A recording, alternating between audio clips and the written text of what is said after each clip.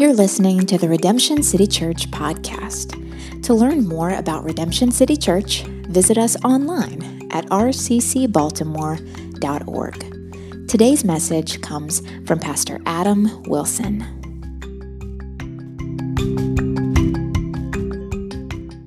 Thanks, Dave. Oh, bring my water bottle. Key essential part of a good sermon. All right. Hey, guys. If y'all get a chance to, thank our ladies that are doing worship today. We have so much talent from our ladies in this church. It is incredible, but they've done a great job leading us in worship this morning, so thank you, sisters, for doing that. And, it's my joy. I'm like I said, I'm Adam, one of the pastors. If you're new, we have two Adams, two pastors, and it's a requirement for pastoral leadership at our church. So ever since I was little, I grew up loving... I was like a World War II history nerd. I watched the History Channel nonstop, probably way too much. I built the model airplanes, read the books. I was infatuated with just this little period of history. And I was always so intrigued with how the war ended, with how World War II ended. And actually, this last summer marked the 75th anniversary of how that war ended, the dropping of the first atomic bomb on Hiroshima in Japan. At the time, this was seen as this really necessary task to end World War, right? Let's drop this really bigger than average bomb. We'll kill some people, but the war will be over and around the world. War will be ceased. And that's what happened. In a flash, 70,000 Japanese military and citizens were killed that day. And at that point, it was thought that, hey, the damage is done. There's no more damage. But as days and months and years passed by, all these morbid side effects kept oozing out of Hiroshima. This new thing that no one had ever heard of called radiation sickness kept taking people's lives days and weeks later. Every single pregnant woman within 2 kilometers of the bomb going off had a miscarriage or a child die in childbirth. For decades, all kinds of cancer just ran rampant through those people. And for a lot of them, this social stigma stuck around that actually made them be treated as modern-day lepers in Japan. The web of death and pain just seemed to spread far beyond what anyone had originally anticipated before they dropped that bomb. And in our text in 2 Samuel, we're really capping off a bigger section of our text that's describing the incalculable fallout that sin brings into this world, and namely into David's life. From chapter 9 up until where we are now in chapter 20, the author of 2 Samuel is painting, honestly, a really bleak picture of kind of a nuclear fallout at the result of one sinful act in King David's life. What started as just a little lustful look exploded into massive destruction for decades to come in his life. If you're new to this story or new to the sermon series, King David, he slept with another man's wife. He killed his buddy, who was her husband, and then he deceived everyone about it for about a year until his boy Nathan came, called it out. David repented, asked forgiveness from a holy and forgiving God, which he received. But after God grants forgiveness, this is what he says to David in 2 Samuel 12. He says, "Now, therefore, the sword will never depart your house, because you despised me and took the wife of Uriah the Hittite to be your wife." So David's sin is forgiven before a holy God. That's good news. But the consequences of his sin are going to remain in his life for the rest of his life. And from that point on until our text that we're seeing this morning, the threads of sin and of sexual immorality and selfishness weave this bloody and painful tapestry. The nuclear fallout goes way further than anyone, including David, ever anticipated. And before you may think this seems kind of a very distant reality or a very distant story, today we see these same threads through our own culture, our own lives, our own city. Many of you limped in here this morning. I didn't see anybody physically limping, but I think metaphorically limped in here this morning. You've been beaten up or wearied by the world this week. You may have been discouraged by some drama at work or an internal conflict at work. You might be plagued by anxieties or discouragement or depression that you're feeling this week. You might feel worn down by so many of the city's hardships that we have, that we grapple with here, whether it be poverty or drug addiction or crime. And some of you this morning just feel like, honestly, the punches just keep coming in your life and aren't stopping.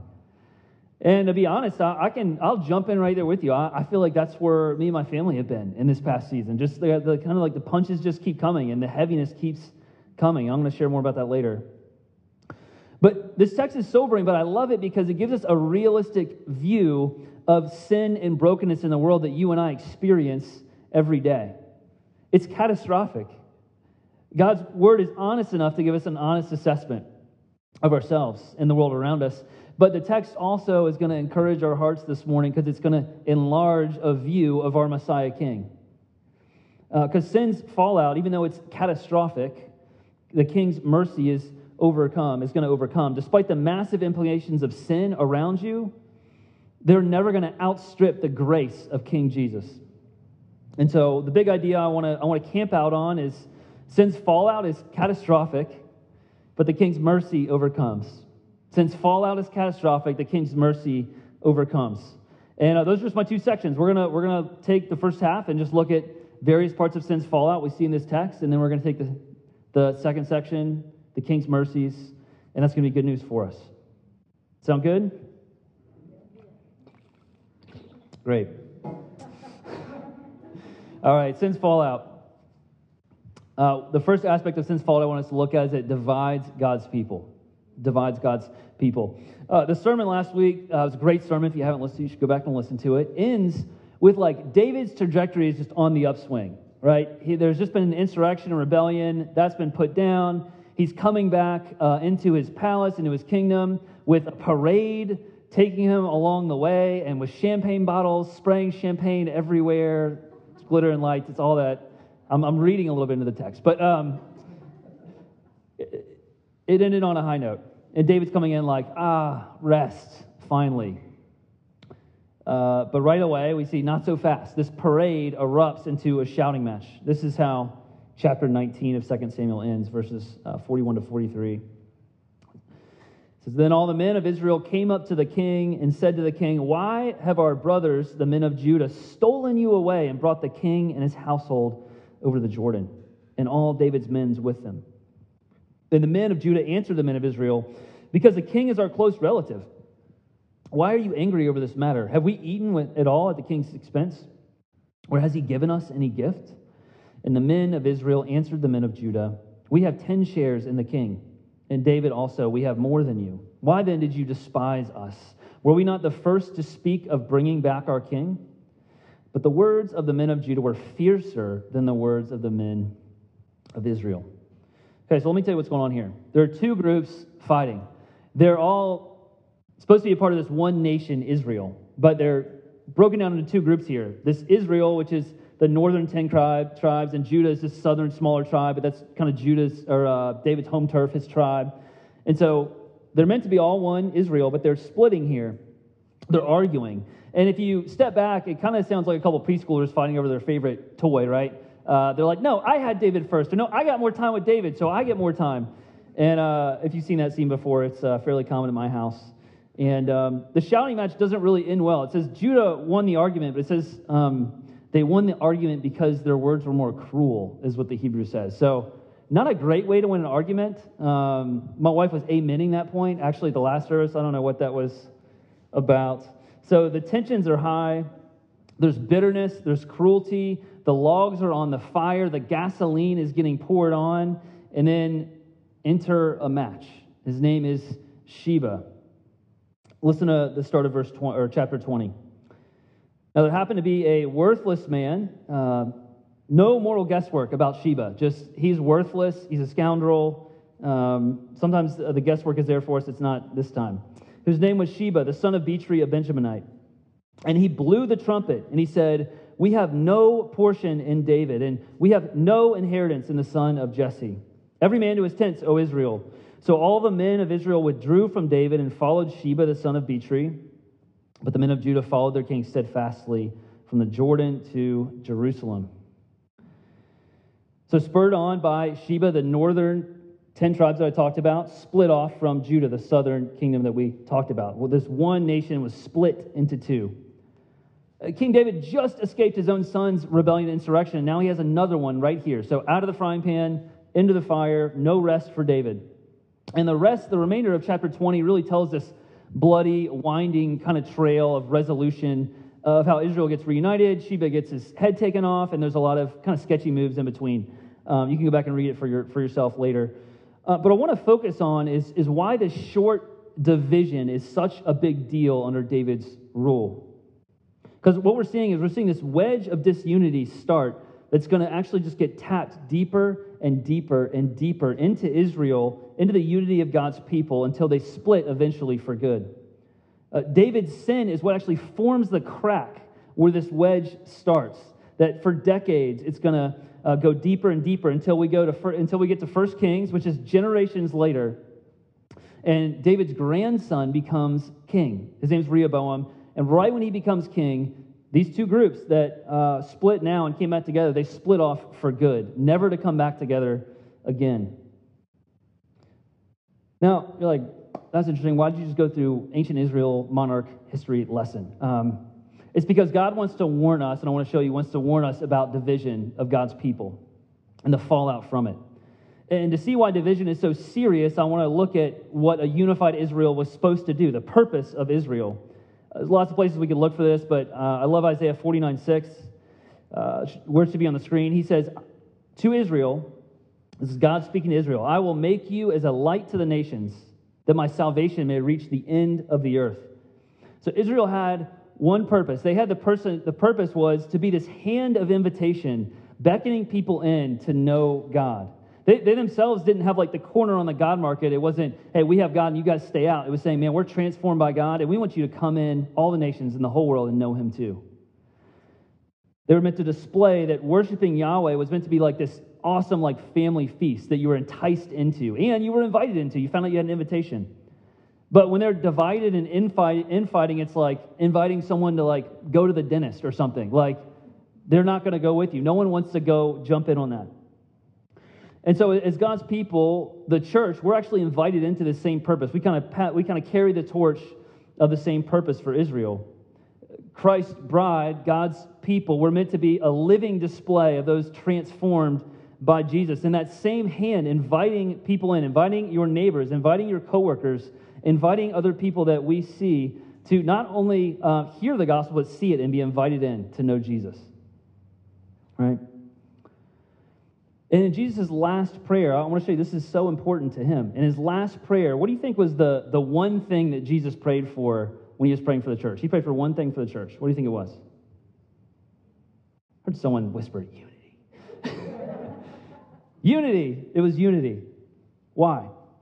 So that when the world saw our unity, when it saw our mutual love for each other, our mutual laying down our lives, our mutual servitude for each other, people would look and say, man, there is something otherworldly going on. I haven't experienced or seen that before. There's something supernatural going on in that group of people that I don't quite understand, but I feel drawn to. There's no other explanation than that God is among them.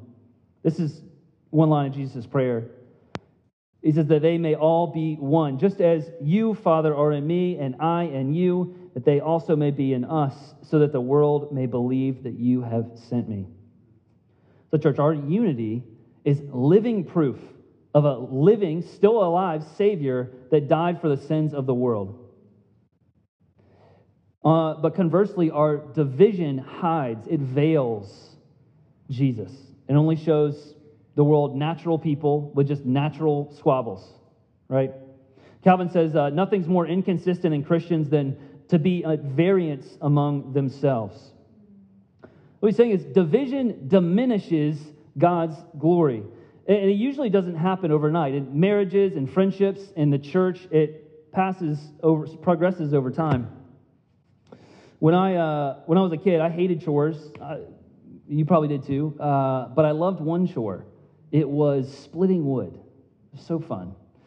And so, when I was 13, I'd go out and you'd pick up this like big oak log. You'd pick it up. You'd take it over to, the splitting log. And it's this massive oak log and you're like, the first time I was learning, how do you split this thing in two? This thing is massive, it's hard. I don't even know how you start. And how you start is you have just a little piece of metal called a wedge. And how you start is not by just hacking away, but you just take this wedge and you just place it in the smallest crack in the middle. And then you take them all and you don't go to town, you tap it. Tap, just goes a little further. Tap, a little bit further. Until you just tap on this thing and then you can start getting a little harder, but you tap on this wedge until what was a small crack all of a sudden is this huge divide. And then you get to the point where it's like, okay, I can get one more whack at this thing. And you just do one last hit, the log splits, you feel like a stud, and you keep going. And I was thinking about that because that's exactly how division happens in our relationships or in the church. They just start with a small crack because this big log with something impenetrable was just split and divided by this little wedge, this little thing. And it started with just a little crack. And for us, that can be just a sarcastic comment, a misinterpreted action, and then that wedge is placed.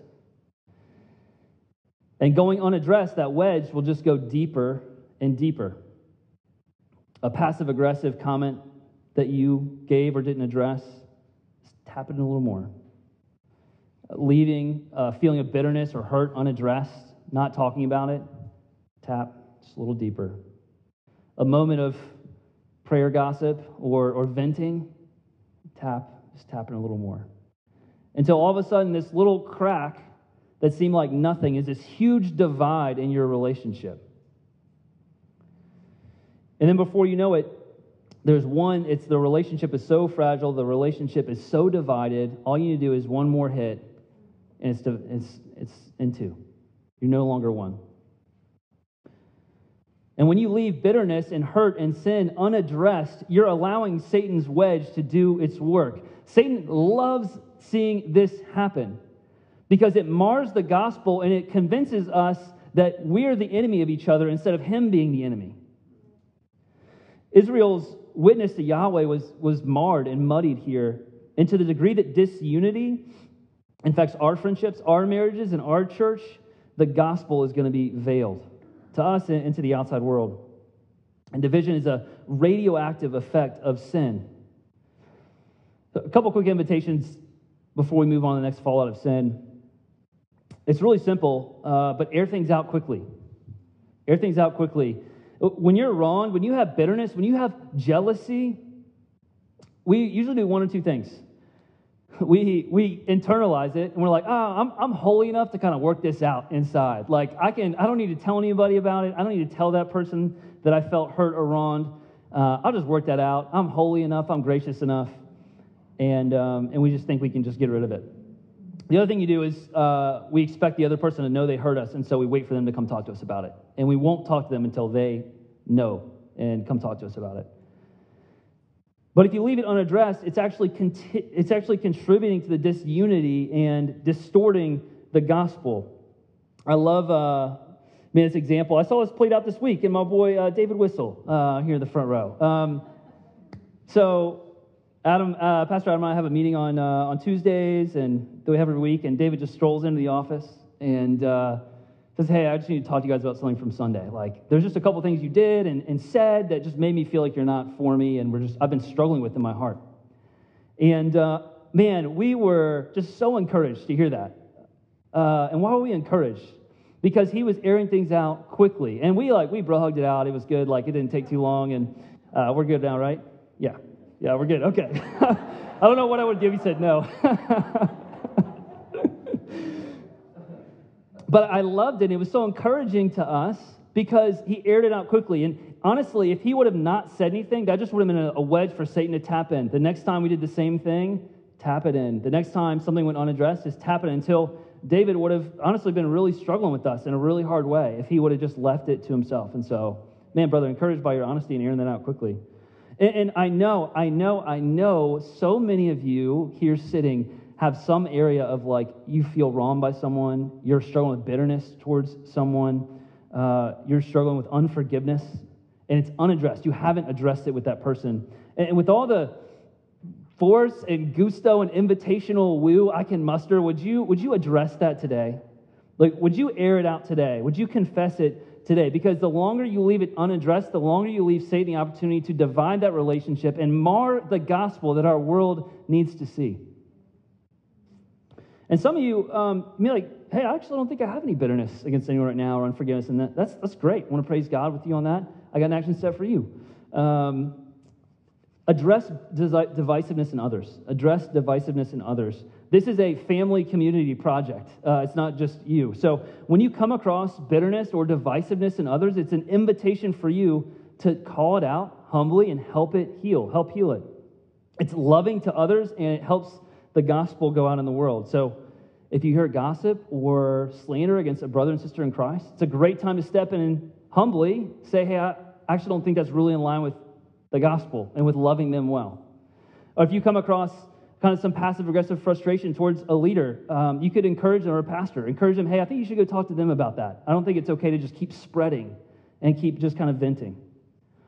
And we need to do this, friends, because unity does not passively occur. It only happens with great intentionality. If you're not actively striving to build unity and you're just kind of passively sitting by, you are allowing disunity to reign and go forth. And friends, division distorts the gospel we our city and ourselves so badly need to see and experience. So let's commit together, won't we? To root out wedges of divisiveness for our good and enjoyment and for Christ's glory. That's fallout number one. Fallout number two, sin does collateral damage. Sin does collateral damage.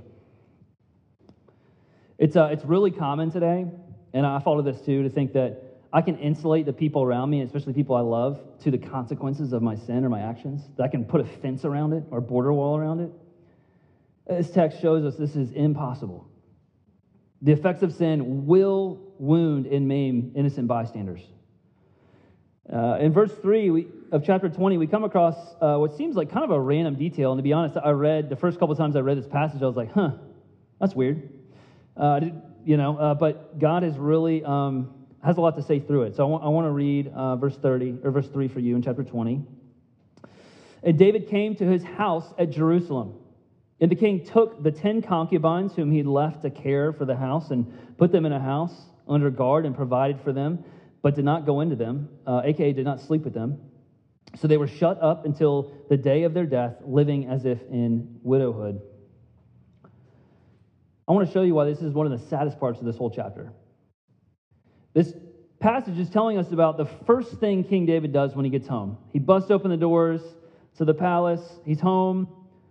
And back in the day when King David was run out of his palace by his son took these 10 women who were his concubines to care for his house. And if you're new to the Bible does not condone or encourage concubines or polygamy. David here is actually following the way of the world, not the way of God, and how he's doing this. But these women became innocent collateral damage in this insurrection of David's son, Absalom. When Absalom came into David's kingdom, drove his dad out, one of the first things he did was he took these 10 women, he took them to the roof of the palace, and he slept with each one of them, forcing them to. They were publicly abused for political gain. It was disgusting. And now Absalom's gone, David gets back, but to David, these women now are untouchable. They are damaged goods. And the commentator, W.G. Blakey, really captures the sadness here well. I want to read it to you. The only way of disposing them, these women, was to put them in ward, to shut them up in confinement, to wear out the rest of their lives in a dreary, joyless widowhood. All joy and brightness was thus taken out of their lives, and personal freedom was denied them. They were doomed, for no fault of theirs, to the weary lot of captives cursing the day, probably when their beauty had brought them to the palace, and wishing that they could exchange lots with the humblest of their sisters that breathed the air of freedom. These were women that David meant to protect, care for, but now he just locks them away, out of sight, out of mind. And honestly, I drill in on this one because this whole section of Scripture is just scattered with stories of fallout from sin. And that's one example. There's lots of others throughout that we've seen, if you've been with us through this series, like David's child dying, one of his friends, Uriah, being murdered by him, his daughter Tamar being raped and blamed for it without justice, another one of David's sons being murdered, his son Absalom, that relationship being ruined, multiple insurrections, Israel in conflict and division, all these things. That's not an exhaustive list either. There's more. I feel like, I read this and I look at the world, I'm like, I feel like the collateral damage of sin is like endless contact tracing. I have been called a couple times by the contact tracers during the COVID-19 pandemic. And, you guys maybe have as well. Someone gets a COVID-19 positive test, and the contact tracers call them up and, hey, who did you come in contact with? And they give them, 15 names. And then those 15 people get all calls from the contact tracer. Hey, you had, pick the phone. Hey, you had an exposure to COVID-19. You're collateral damage to COVID-19. You need to quarantine, you need to get tested, and you need me a list of the people you saw. So I give them 15 names. They call those 15 people. So it's pretty soon it gets pretty out of control, right? The contact tracers are calling a lot of people who are in a sense like collateral damage from just one COVID-19 positive test. And that's kind of what we see here in the fallout of the collateral damage of sin in the text. That it's just, you can't put a fence around it. You can't wall it in. And all too often, unfortunately, this text is a great example that the fallout and collateral damage from sin actually occurs in the lives of women and children. Because when sin reigns in the lives of men, so often women and children take the fallout. Whether it's a child that's wounded for life under a verbal abuse of a dad, or a wife and child that are left by a husband for a better fit, or women that are trafficked in response to the whims of lustful rich men. And many of you sitting here feel like, man, I've just been hit by a truck of collateral damage in this season of my life. At no fault of your own, you've been wronged or taken advantage of by someone probably close to you. And many of you are sitting out and limping in because of that. And if that's you, man, our heart goes out to you. Just want to say, I am so sorry that is the case. And I'm excited to get to our next section of the sermon here because, in a minute here, because the King's mercies, I think, has a lot to offer you. There's one more thing I'll just want to understand from this section, or see from this section, is just this. Your sin will have collateral damage. Whether it's known or hidden, whether it's big or small, whether it's public or private, it will wound others, and most often the ones you love the most. Every sin has a victim. This is reminds me of a time where the last church I worked at, I had a spouse come to me and say, hey, I'm looking at divorce. How can I get divorced and it not affect my kids negatively? And if you understand that statement, that's like you coming to me and being like, hey, how can I babysit Selah and get her to bed at night but give her 5 shots of espresso beforehand? It's like, not happening. That's impossible. That's not a reality that is even considerable. The deception of sin is telling us that you'll provide satisfaction at little cost, just a moment of pleasure, a feeling of security, a taste of power with little cost. But what we're going to find is that the cost, and what you found in your life already, you already know this, that the cost is heavy. Because sin takes us so much further than we want to go, and its reach is so far greater than we could have ever imagined. And friends, I know this is a sober text, sober points, but it's a loving warning from a tender God. He doesn't want us to be deceived by sin. He doesn't want us to experience the fallout from disobeying Him or from sin, because He loves us. And you might be someone here that's considering temptation to step out of God's will or making your own way. It might be an unhealthy romance or a shady move at work or just keeping sin in the dark and keeping it secret. And I just want to invite you just to consider David's life, to look at the fallout. The cost is so much more than you want to pay. I guarantee you. The fallout from sin means division that threatens to mar the gospel of God's people, and it means collateral damage is everywhere, whether it's ours or whether it's someone else we've been affected by. And this is a bleak picture, but it's an honest one. And I love the honesty of the Bible, because what the world often does is it takes the brokenness and the struggles in this world and it tries to minimize them and tell you it's not that bad, or the things that have been done to you. Hey, you can get over it. That's okay. It's not so bad. And that's, to be honest, that's not really what we need. The scriptures give us a sobering picture to show us the magnitude of the matchless grace that we have to meet us in Jesus. And this text is meant to put us on our knees and say, God, we need help. And we have a king, as we cry for help, that's ready to meet us. And that's what I want to look at for the rest of the sermon, is the king's mercies. David read chapter 21, and I want to focus in on that chapter for this last section. The first mercy we see is that the king atones for sin. The king atones for sin. So as we come to chapter 21, we're going to find Israel in dire need. They're in a famine for 3 years. For an agricultural society, that's a big deal. I was hanging with a buddy, a tenor of ours, who is from Ghana, and he was telling me about a summer in which, or a year in which the wet season basically just skipped, did not happen. He said it just devastated their company, or their country. Anyway, so 3 years of famine, catastrophic. So David says, after 3 years of famine, he says, man, I wonder if God has like something to do with this that I need to figure out here. And so he seeks God, and lo and behold, God's using the drought as kind of like an exclamation point, as a check engine light to look under the hood of fallout from sin. And actually not his sin, but actually sin and fallout from sin of David's predecessor, Saul, King Saul, who's dead at this time.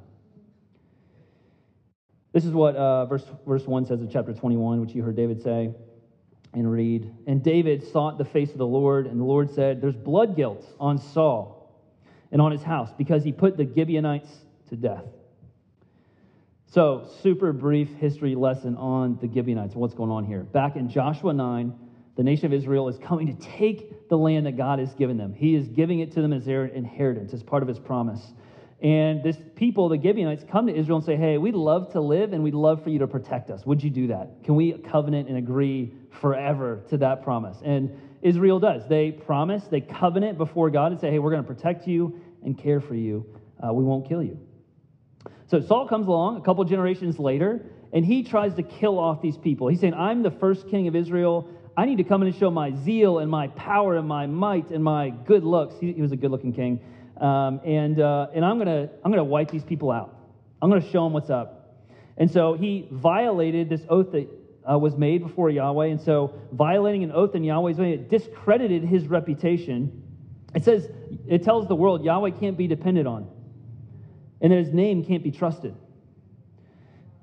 And David steps in as a mediator between sinful Saul and holy God, and he asks the Gibeonites this question. In verse 3, he says, what shall I do for you, and how shall I make atonement, that you may bless the heritage of the Lord? Real quick, making atonement means securing forgiveness, making amends for something that was done, or wrong that was done. And this is the Gibeonites' answer. They say, this is how you can secure forgiveness. This is how you can make it right, David. The man who consumed us and planned to destroy us so that we should have no place in all the territory of Israel, let 7 of his sons be given to us so that we may hang them before the Lord at Gibeah of Saul, the chosen of the Lord. And the king said, I will give them. So Saul violated this covenant, defamed Yahweh's name, but he's not around to pay for it. So they say, hey, how about 7 of his grandkids? They can stand in. There are these covenant breaker, kind of surrogate stand-ins to be punished in Saul's place. So David grants the request. They're hung, they're killed. There's like no detail here, but if you just sit on this for a second, this is a horrific scene. 7 men snatched from their home, taken from their families, hung for something that was committed before they were even alive, probably, by a distant relative. This is not the story you find in the kids' books, is it? It's heartbreaking, it's sad, it's sobering. And in verse 14, God, he responds to the bloody payment of sin. The debt's paid, the famine ends. David, the Messiah king, he makes atonement for sin on behalf of Israel. This story is setting up a really interesting standard. for us, and it creates a problem for us. Because what about the next time a covenant is broken? What about the next time a people is wronged? Does this gruesome scene of atonement just play out over and over and over again in our world? We've already established the tragic fall of sin and the blood that's on our hands and the blood that's on everyone else's hands in this world. So much so that Genesis 3 and Romans 8 tell us that the land, all of creation, is actually cursed and under the weight of sin is groaning to break free of all just the fallout from sin that we have put on it.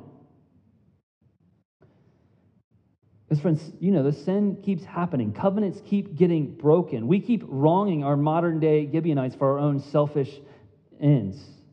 And we dishonor the name of God to gain our own reputation like Saul does. And according to the standard we see here in the text, we should be with those 7. We should be hung for our sin. But we have hope here this morning because a better king stepped in. A better Messiah king than David. Jesus stepped in to make atonement like David did, only this time he didn't offer somebody else up to pay for it. He said, you know what, I am going to offer myself to be hung on a tree. Jesus saw the nuclear waste that was the fallout from sin, and he had compassion. He didn't run away. The one person to ever live that didn't actually contribute to the mess came in and said, I'm going to pay for it all, even though I had nothing to do with that fallout and that nuclear wasteland. And he took the punishment. He placed himself as our surrogate stand-in, like these 7 grandkids. The full wrath of God was poured out and satisfied on Jesus for your forgiveness, friend. I love how Romans 5, verses 6 through 9 say it. Paul says, for while we were still weak, at the right time, Christ died for the ungodly. For one will scarcely die for a righteous person, though perhaps a good person, one might even dare to die. But God shows his love for us that while we were still sinners, Christ died for us. Since therefore we have now been justified by his blood, much more shall we be saved by him from the wrath of God. Paul's saying, hey, if there's a really good person out there, someone might die for him. There might be an off chance someone might do it. He's like, but don't put yourself in. You're not that guy. You're not that girl. Like, you're the sinner in the story. Christ died for you when you were a mess. When I think about atonement, I think about a sorts of atonement story in my life. When I was in high school, it's a sophomore in high school, got my first car. It was a 94 Ford Explorer, 4-wheel drive, red, Old Carol. That's what I called her. And I took this girl to 230,000 miles, man. And so I got this car. I'm a sophomore in high school, just starting to drive. And man, we love to go out mudding, like off-roading. We love to go out mudding is what we called it. And there was this pristine field near my house, like perfect. It was like me and my friends drove by and were like, yo, we need to go mudding there tonight. Like, we are going to go tonight. So it's raining. We go to this field, and man, we are having the time of our life. We are like doing donuts. We're flinging mud everywhere. We're like rolling through these huge like puddles. And we're for an hour, and then we leave and don't think anything about it. It's dark. You can't really see what's going on. And we drive back by in the morning, and this pristine field is a mess. It looks awful. And come to find out, it's actually like a practice field for a couple sports teams and stuff. And like, it was not great. So not great. So, and somehow, we got a call that day. I got a call from my buddy, and like, hey, they found out that it was us and the owners of the field, and they're considering pressing charges, and you need to pay for the damages. You need to pay for the field to be like resodded and they were like, this is how much. It was thousands and thousands and thousands of dollars. I'm a sophomore in high school. I have $30 to my name, and that's like going to fill up the gas tank next week. That's all I got, So I get this call, and I just like sink in the chair from just the weight put on me. And for days, I am just anxious. I'm a mess. I do not know what is going to happen and how I'm going to pay this debt that I have, right? And I had a miserable few days. I didn't tell my parents. I didn't find out. No one knew. And out of the blue, my same friend calls me and says, hey, guess what? Someone paid for the damages. Like, I don't even know who it was, but someone came in and paid for that field to get like redone and remade and resodded and all the stuff they had to do. And do you know how I responded? I leaped out of the chair. The weight was like taken off of me. I was like dancing around. My parents didn't even know why. But the weight had been lifted. I was just rejoicing. And the other thing too, aside from just being excited, happy, thankful, the weight lifted, is I was telling everyone about the mess I made. I was like, man, you guys, I was telling my friends, I told my parents, you guys got to check out this huge mess I made and how it got redeemed, right? I was an idiot, made this field, and I told them the whole story. And it was beautiful because whoever paid this debt all of a sudden made my muddy mess into this redemptive story that I was just excited to tell everybody about, right? And that's kind of how I think that we really respond to atonement as well. We rejoice. The atonement sets our spirits soaring. Because, friends, God came in a sense, and gave us this green, pristine field to nurture, to care for, to store it. And we had a great time instead of caring for it. We went in the field, we did donuts, we flung mud everywhere, and we had a great time doing it in our sin. And we had the same debt standing against us. We were a high school with $30 owing thousands. No way to pay it. And I love it because what Jesus does is he comes up next to us and says, man, whew, that's a hot mess. That's even more expensive than you know.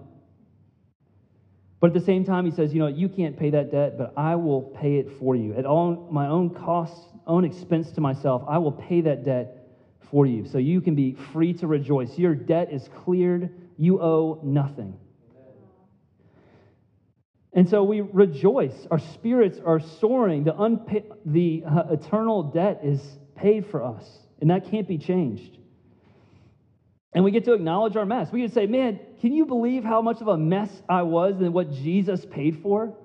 We don't have to minimize our messes in our life. We don't have to try to hide them from anyone. We just say, man, Jesus' grace is so big, it cleaned up even that. It paid for even that. And that's how we can worship together. That's how the gospel just gets bigger and bigger for us. Your sinful, muddy mess, it's been transformed by Jesus to be this story of grace that we get to just share and shout from the rooftops. And friend, if you're here and you're not a Christian or you haven't you're not walking with Jesus right now, this is an invitation for you to acknowledge your mess, to turn to the endless grace of Jesus, to trust in him with all your life and rejoice, have the weight taken off. And we've all been there. We all have had the weight of sin on our shoulders and all have trusted in Jesus that are here, that know him, and had that price paid for our muddy, jacked up field. So as we consider the fallout of sin, friends, Jesus gives us so much hope here. The consequences of sin, we will experience them, but they don't have the final word. The blood of Jesus has the final word on your life if you're in him. Secondly, the King's mercies, they keep us in safety. They keep us in safety. Verse 7, plot kind of right in the middle of this story is another detail that can be easily overlooked. Listen to verse 7, chapter 21. But the king spared Mephibosheth, the son of Saul's son, Jonathan, because of the oath of the Lord that was between them, between David and Jonathan, the son of Saul. Good old Mephibosheth. Okay, so if you guys have been with us for a little bit, this guy just randomly pops up different places throughout our series. This dude just keeps popping up as this radical recipient of David's grace again and again and again. And many times, the culture was telling, and circumstances were telling David, you need to kill Mephibosheth. He's part of Saul's crew, the monarchy before you. You need to get rid of this guy. But once again, David goes out of his way at own cost to himself to protect Mephibosheth. So he should have been up with these 7 guys getting hung because he's one of Saul's grandkids. Why is he spared? It's because David, the Messiah King in this story, is keeping the covenant that he made decades ago to protect Mephibosheth. David's covenant keeping here is actually contrasted with Saul's covenant breaking. And what David's covenant has done is it has drawn a circle of covenant safety around Mephibosheth that won't be broken. And if you've trusted in Jesus, if he has atoned for your sin, it's exactly what he does for you. He draws this covenant love circle around you of protection that can't be broken. You can rest secure. You will get bruised up from the brokenness in this world, but he'll keep you to the end. And there's a lot of security in that. This is what he says in John 10. This is what Jesus says in John 10. I give them eternal life, those in him, and they will never perish, and no one will snatch them out of my hand. My Father who has given them to me is greater than all, and no one is able to snatch them out of the Father's hand. So amongst the fault of sin, friends, the reigning king, the power of God has surrounded you with his love and his protection. He is utterly committed to your eternal safety. And this is why we need to keep this good news in front of our face, because this isn't just like, oh, that's good someday, but doesn't really help me now. The blood of Christ gives you the final word of your future, that you will be with him for eternity, so you will be with him now. And the reality that Christ will endure us to the end gives us the endurance, the encouragement to endure through struggles today. Last mercy I want to look at is the king sympathizes with you. The king sympathizes with you. I'm going to take a little detour away from our 2 Samuel text. I think there's a lot of encouragement offered in that story, but there's something even more, I think, amidst the fallout of sin that I want to encourage you in and that I have just been encouraged in. And if I'm being honest with you, man, I mentioned earlier, but yeah, this, for me and my family, this has been just an incredibly heavy and weary season over our life. And I've just been praying to God, I need you to encourage me. Show me what grace there is to have in this season, because I need it. We've had lots of people in our vicinity, lots of friends and family fall out of ministry because of sin. We've been closely interacting with a lot of broken marriages. We've been seeing, I have been seeing, well, my family has too, the effects of my own shortcomings and insecurities that they have on my wife and on my kids. Not too long ago, we experienced the third miscarriage we've had in just as many years. And it's a great joy of mine, but also a weighty thing to walk through the burdens that many of you are going through. And as I look at the fallout, man, I can rejoice that sin is atoned for. I take confidence that Christ is going to keep me to the end, and man, I need that. I need to remember that. It's such good news. But he gives even more grace in the struggle. I want to share a passage with you he's really encouraged me in. It's Hebrews 4:15. This is what it says. For we do not have a high priest who is unable to sympathize with our weakness, but one who in every respect has been tempted as we are, yet without sin. This is a familiar verse, but I just want to unpack it just for a minute together. We usually get the feeling that God is with us when life is going great. The bank account's looking healthy, got that new job, got that new relationship. Hashtag too blessed to be stressed, right? God is so near. This text is telling us the opposite. It says God is most present. He's most sympathizing. He is most near when you're feeling weak, when you're feeling dependent, when you're feeling discouraged. The word sympathize here, it's a compound two-part word. It's two simple words. It means with and suffer. So simply put, it means Jesus suffers with you. He suffers with us. I love this quote from Gentle and Lowly, a great book that many of you have been reading.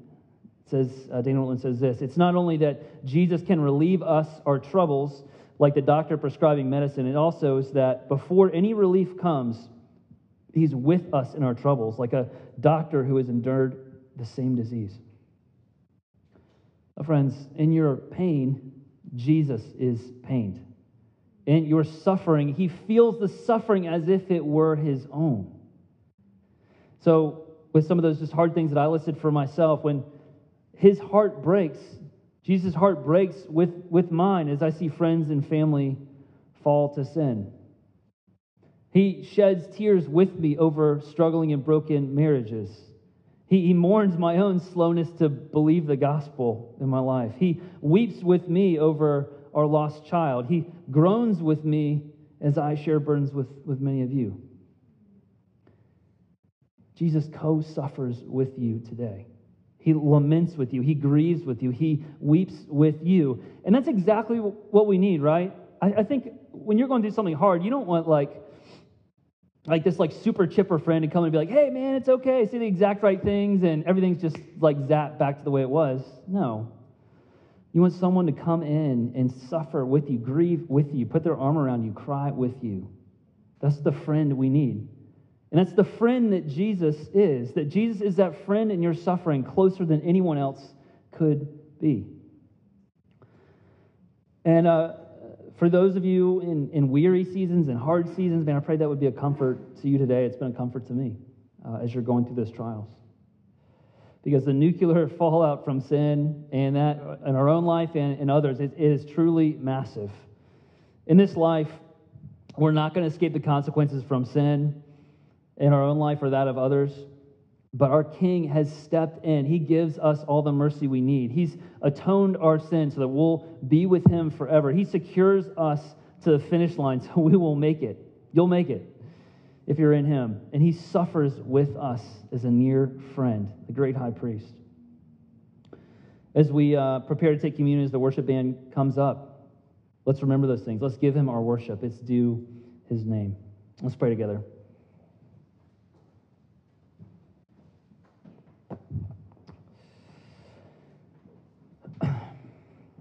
Man, Father, I'm just so thankful for this time. I am thankful for a sobering picture of our sin. I confess my own love of minimization of sin. I love to minimize sin. And would you show us that when we do that, we are minimizing the gospel. We're minimizing Jesus. Would we be free, those of us that have experienced atonement in Christ, that have our sins forgiven in Christ, that are eternally secured in Christ? God, I pray we would minimize sin. I pray that we would brag on your redemptive story in our life. And Father, I pray for this church. I pray for a unification of our body. Pray that we would be unified in the gospel. Pray you would protect against division. I pray that for people sitting here that are harboring bitterness or unforgiveness or hurt, that they've been wronged by somebody, God, help them to air that out today. And God, I pray that the schemes of the enemy that seeks to divide your church and mar the gospel would be done away with in Jesus' name today. And God, I pray that our spirits would soar. I pray that a sober view of sin would not discourage us, but it would move us to look at you, to lean on you, to rejoice in you, to remember you in the hard times. And would our church be a witness that, man, just because things are broken and hard does not mean that our joy is taken, because our identity is in you. Now, I pray for anyone here that hasn't trusted in you for the atonement of their sin, for the forgiveness of their sin. God, show them the beauty of Christ. Would our church be a feast of invitation? And even as we take the table now, would we see the feast we're invited into, to know Christ for all eternity? I pray this in Jesus' name. Amen.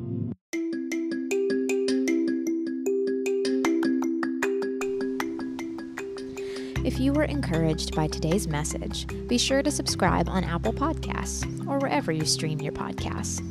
To find other messages or get more information about Redemption City Church, visit us online at rccbaltimore.org. Thank you for listening to the Redemption City Church podcast.